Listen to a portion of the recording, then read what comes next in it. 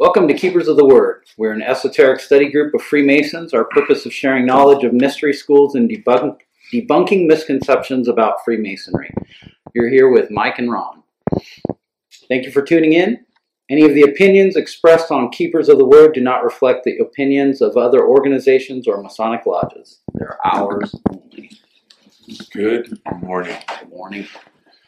So, this episode, we are talking about We're talking about psychedelics, hallucinogenics, experiences with such, personal experiences with such.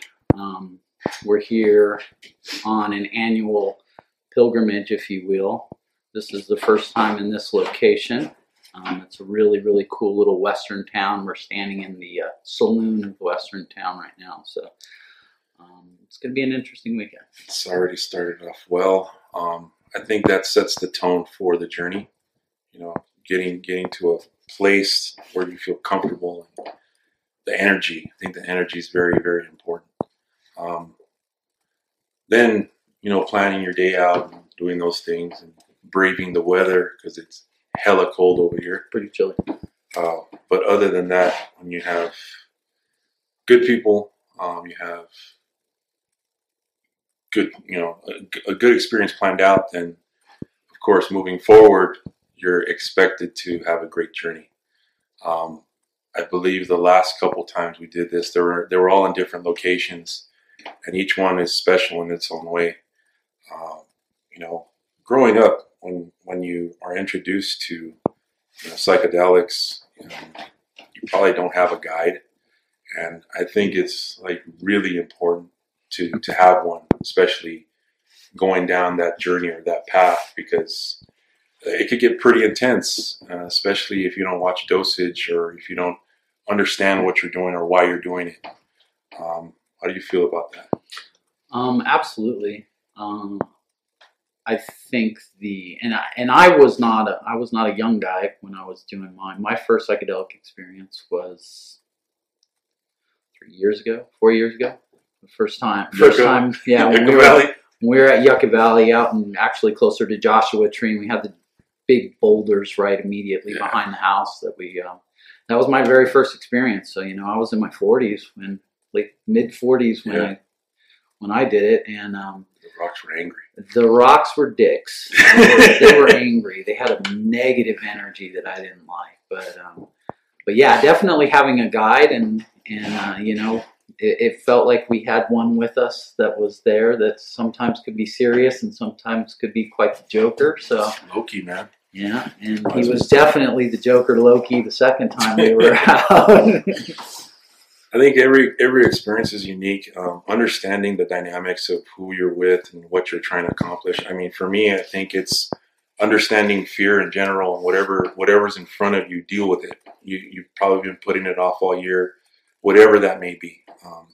But you need to deal with it. You need to step up to it, and you need to go through it, get through it, and try to persevere. Be vigilant. When you're done with that trip, and whatever you went through, you feel super empowered. You feel like you've accomplished something, and now you're focused. Now, unfortunately, that focus doesn't last forever, but it gives you a sense of accomplishment, a sense of being, a purpose of direction. Because I feel like you connect with everything, and you realize you're not your fucking khakis. You're not here to just earn money and die. There's more to this life than just that. I think understanding that we are all connected, and there's a greater purpose is what really living life is to me. And having these retreats and these purges, I think is super beneficial, mentally and physically. You put your body through a lot, but at the same time, you're kind of getting this negative out of you, and you're expelling it, and you won't accept it anymore, and you move on. You transcend, you ascend. You're on a different plane, a different level. That's my take on psychedelics.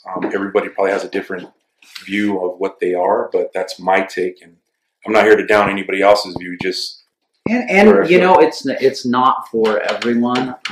No.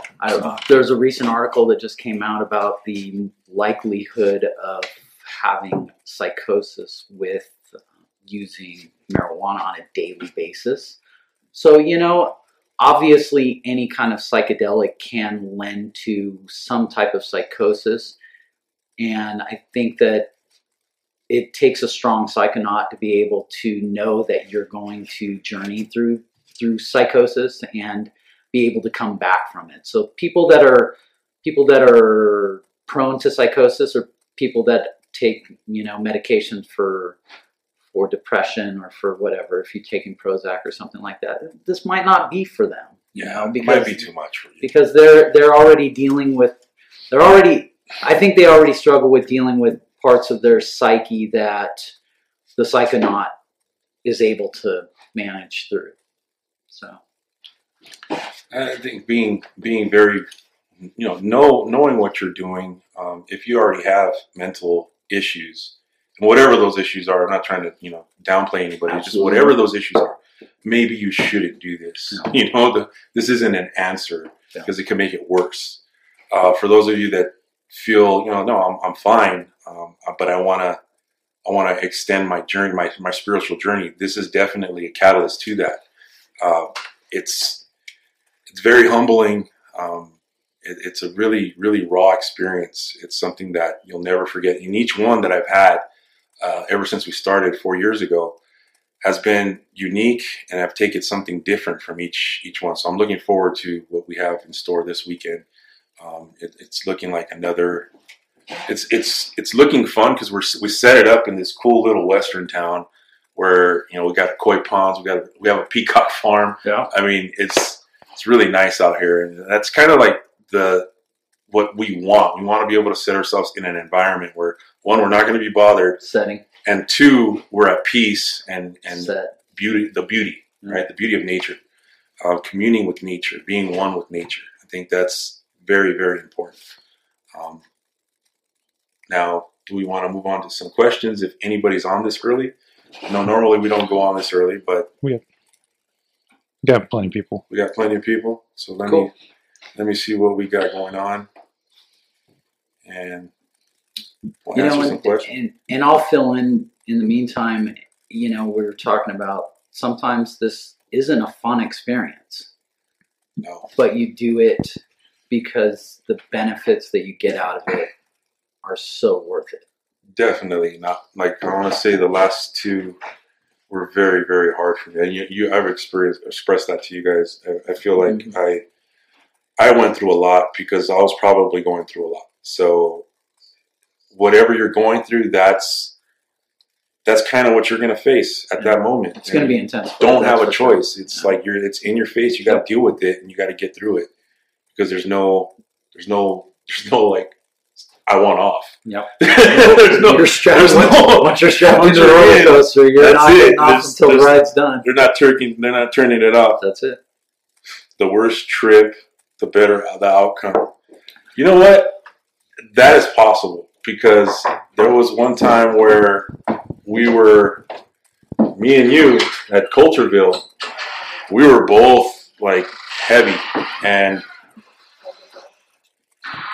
since that happened, I feel nothing was that strong, or nothing was that crazy, other than that trip. I feel that trip itself was so heavy for me that I thought I was going to lose my mind at some point, you know. And then I started gradually coming down, and then I gained this confidence. So yes, the worse it is, I felt super empowered afterwards. I felt like, wow, I did something awesome, you know. I think the last time we went out, when we were back in Yucca, was the toughest for me. And I personally believe that it was because I was physically ill. I had a cold. I wasn't feeling well. I didn't have good energy. And when I went on the journey, it was the toughest journey that I had done of the four. Yeah, you looked like you were sacrificing yourself to the gods. And yeah, it was hard, but I definitely got something out of it. Was that I learned that I need the state of mind I need to be in when it comes time to do this journey. Yeah, I think it's different for everybody. Just be prepared. Have a good team around you. Look after each other. Most important, and be safe. Understand dosage, man. Like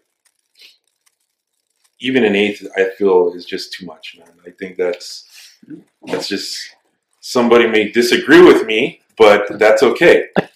For me, that's way too. I think half of that, if you're going to start, half of an eighth would probably do you good. For starts, absolutely. Yeah, to do you good, start to lower to learn, and then you decide from there. But a whole that's going to send you off the deep end, and you might not have a good experience. It's all about having a good experience. Terrence McKenna said 5 grams of dried shrooms was the magic number for ego death, and somebody just asked a breakthrough. So yeah. So do you undergo ego death because of it? And I'm sorry, what was your answer right there? Well, like I was just saying, Terrence McKenna claimed 5 grams was that magic number for psilocybin. And personally, I haven't gotten there yet. That's a goal for me. It's a goal for me. I want to get there, but and after talking with Lon from the last episode that we were on, listening to being able to do a practice of yoga and Kabbalah and be able to get to a point where you have ego death, I'd say I'm probably more inclined to head the meditation route to try to do the ego death than I would be on psychedelics. But it's the goal's still out there. That's cool. I mean, me personally, I think I'm going the other way around because I started very young. I started doing this when I probably shouldn't have, and of course at that time I didn't have anybody guiding me. Now that I'm older, I feel like I don't really need to go that far anymore. I feel like just a little bit's good enough for me, and that's where I'm at, and I'm fine with it. So, to each their own, right? There is no wrong. Just be safe. Most important, safety first. Absolutely. Yeah. So if there's any other questions we have, we normally don't go this early. I'll talk about Peru if you want. About ayahuasca. Yeah, sure. Definitely. No problem. I had a chance year before last in 2017, the summertime. I took a trip to South America with my daughter, and we met in Cusco, and we're there for 2 days to acclimate to the elevation, and then we decided to go on a 3-day trek across Salcantay, which is one of the highest peaks in Peru, on our journey to go to Machu Picchu. So that was the beginning of that trip, and when we wound up in La Paz, we found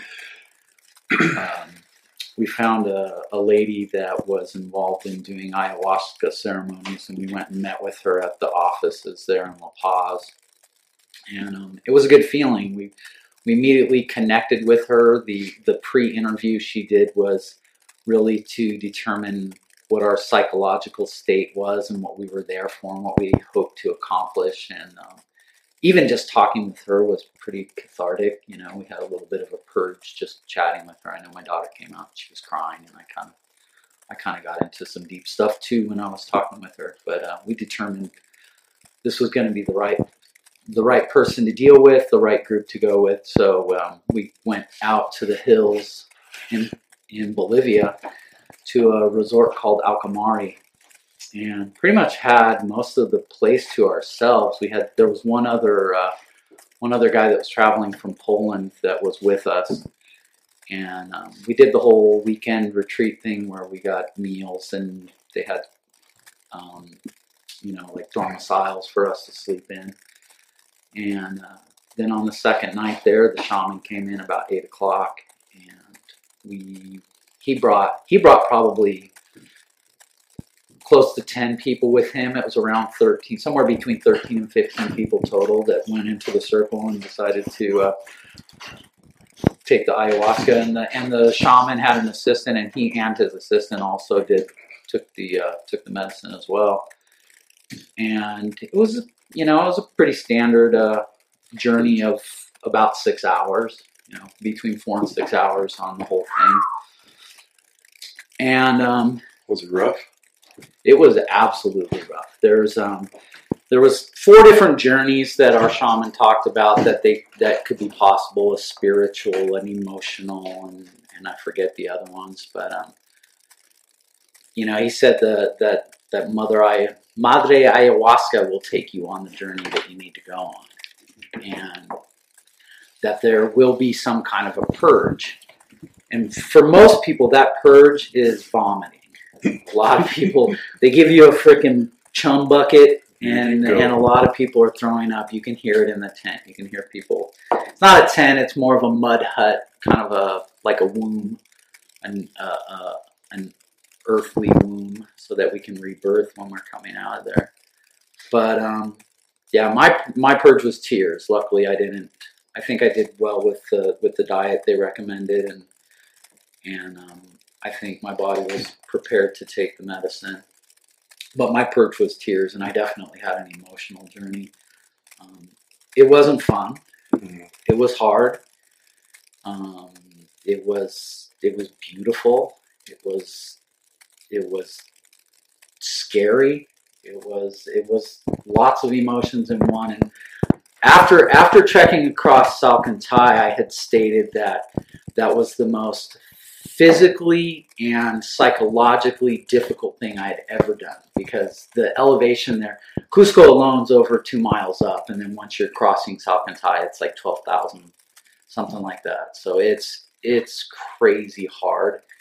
And then when I got done with that, I went and did something that was the most emotional and spiritually difficult thing I'd ever done in my life with the ayahuasca ceremony.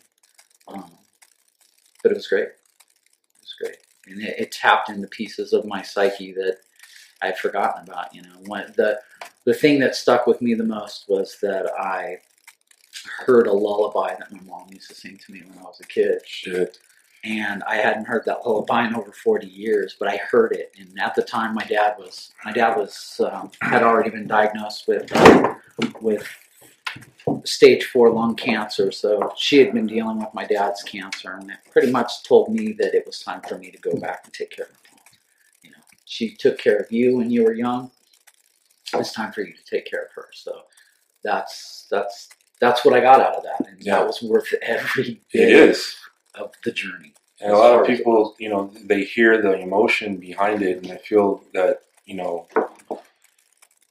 a lot of people probably think, wow, I don't want to go through that. But technically you do. You do need to go through that. You need to go through that to get through it. And I think that's where the emotional blockage is of Daniel Alexa, what he was talking about. Those are the things that we need to revisit. And if you're not doing it with a hypnotherapist, and you do it with, psychedelics, or shaman or whatever, it's kind of the same thing. You have to deal with it. You have to get through it, and it does make you stronger and wiser, for the most part. As long as you don't repeat the problems that you're doing, you're doing the right thing. Sometimes you need. I mean, the medicine's not a cure-all, end-all problems on a one-time situation. Lots of people that take ayahuasca medicine do it many years and work through many problems. So and I think the psilocybin's the same way. If you use psilocybin as a teacher, it's going to teach you what you need to receive at the time that you are sharing energy, sharing consciousness with the plant. Any other questions? Any other questions? Let's see if anybody's awake. I know it's early, guys. These guys woke me up at 5 a.m. Hey, at least I got the coffee started. It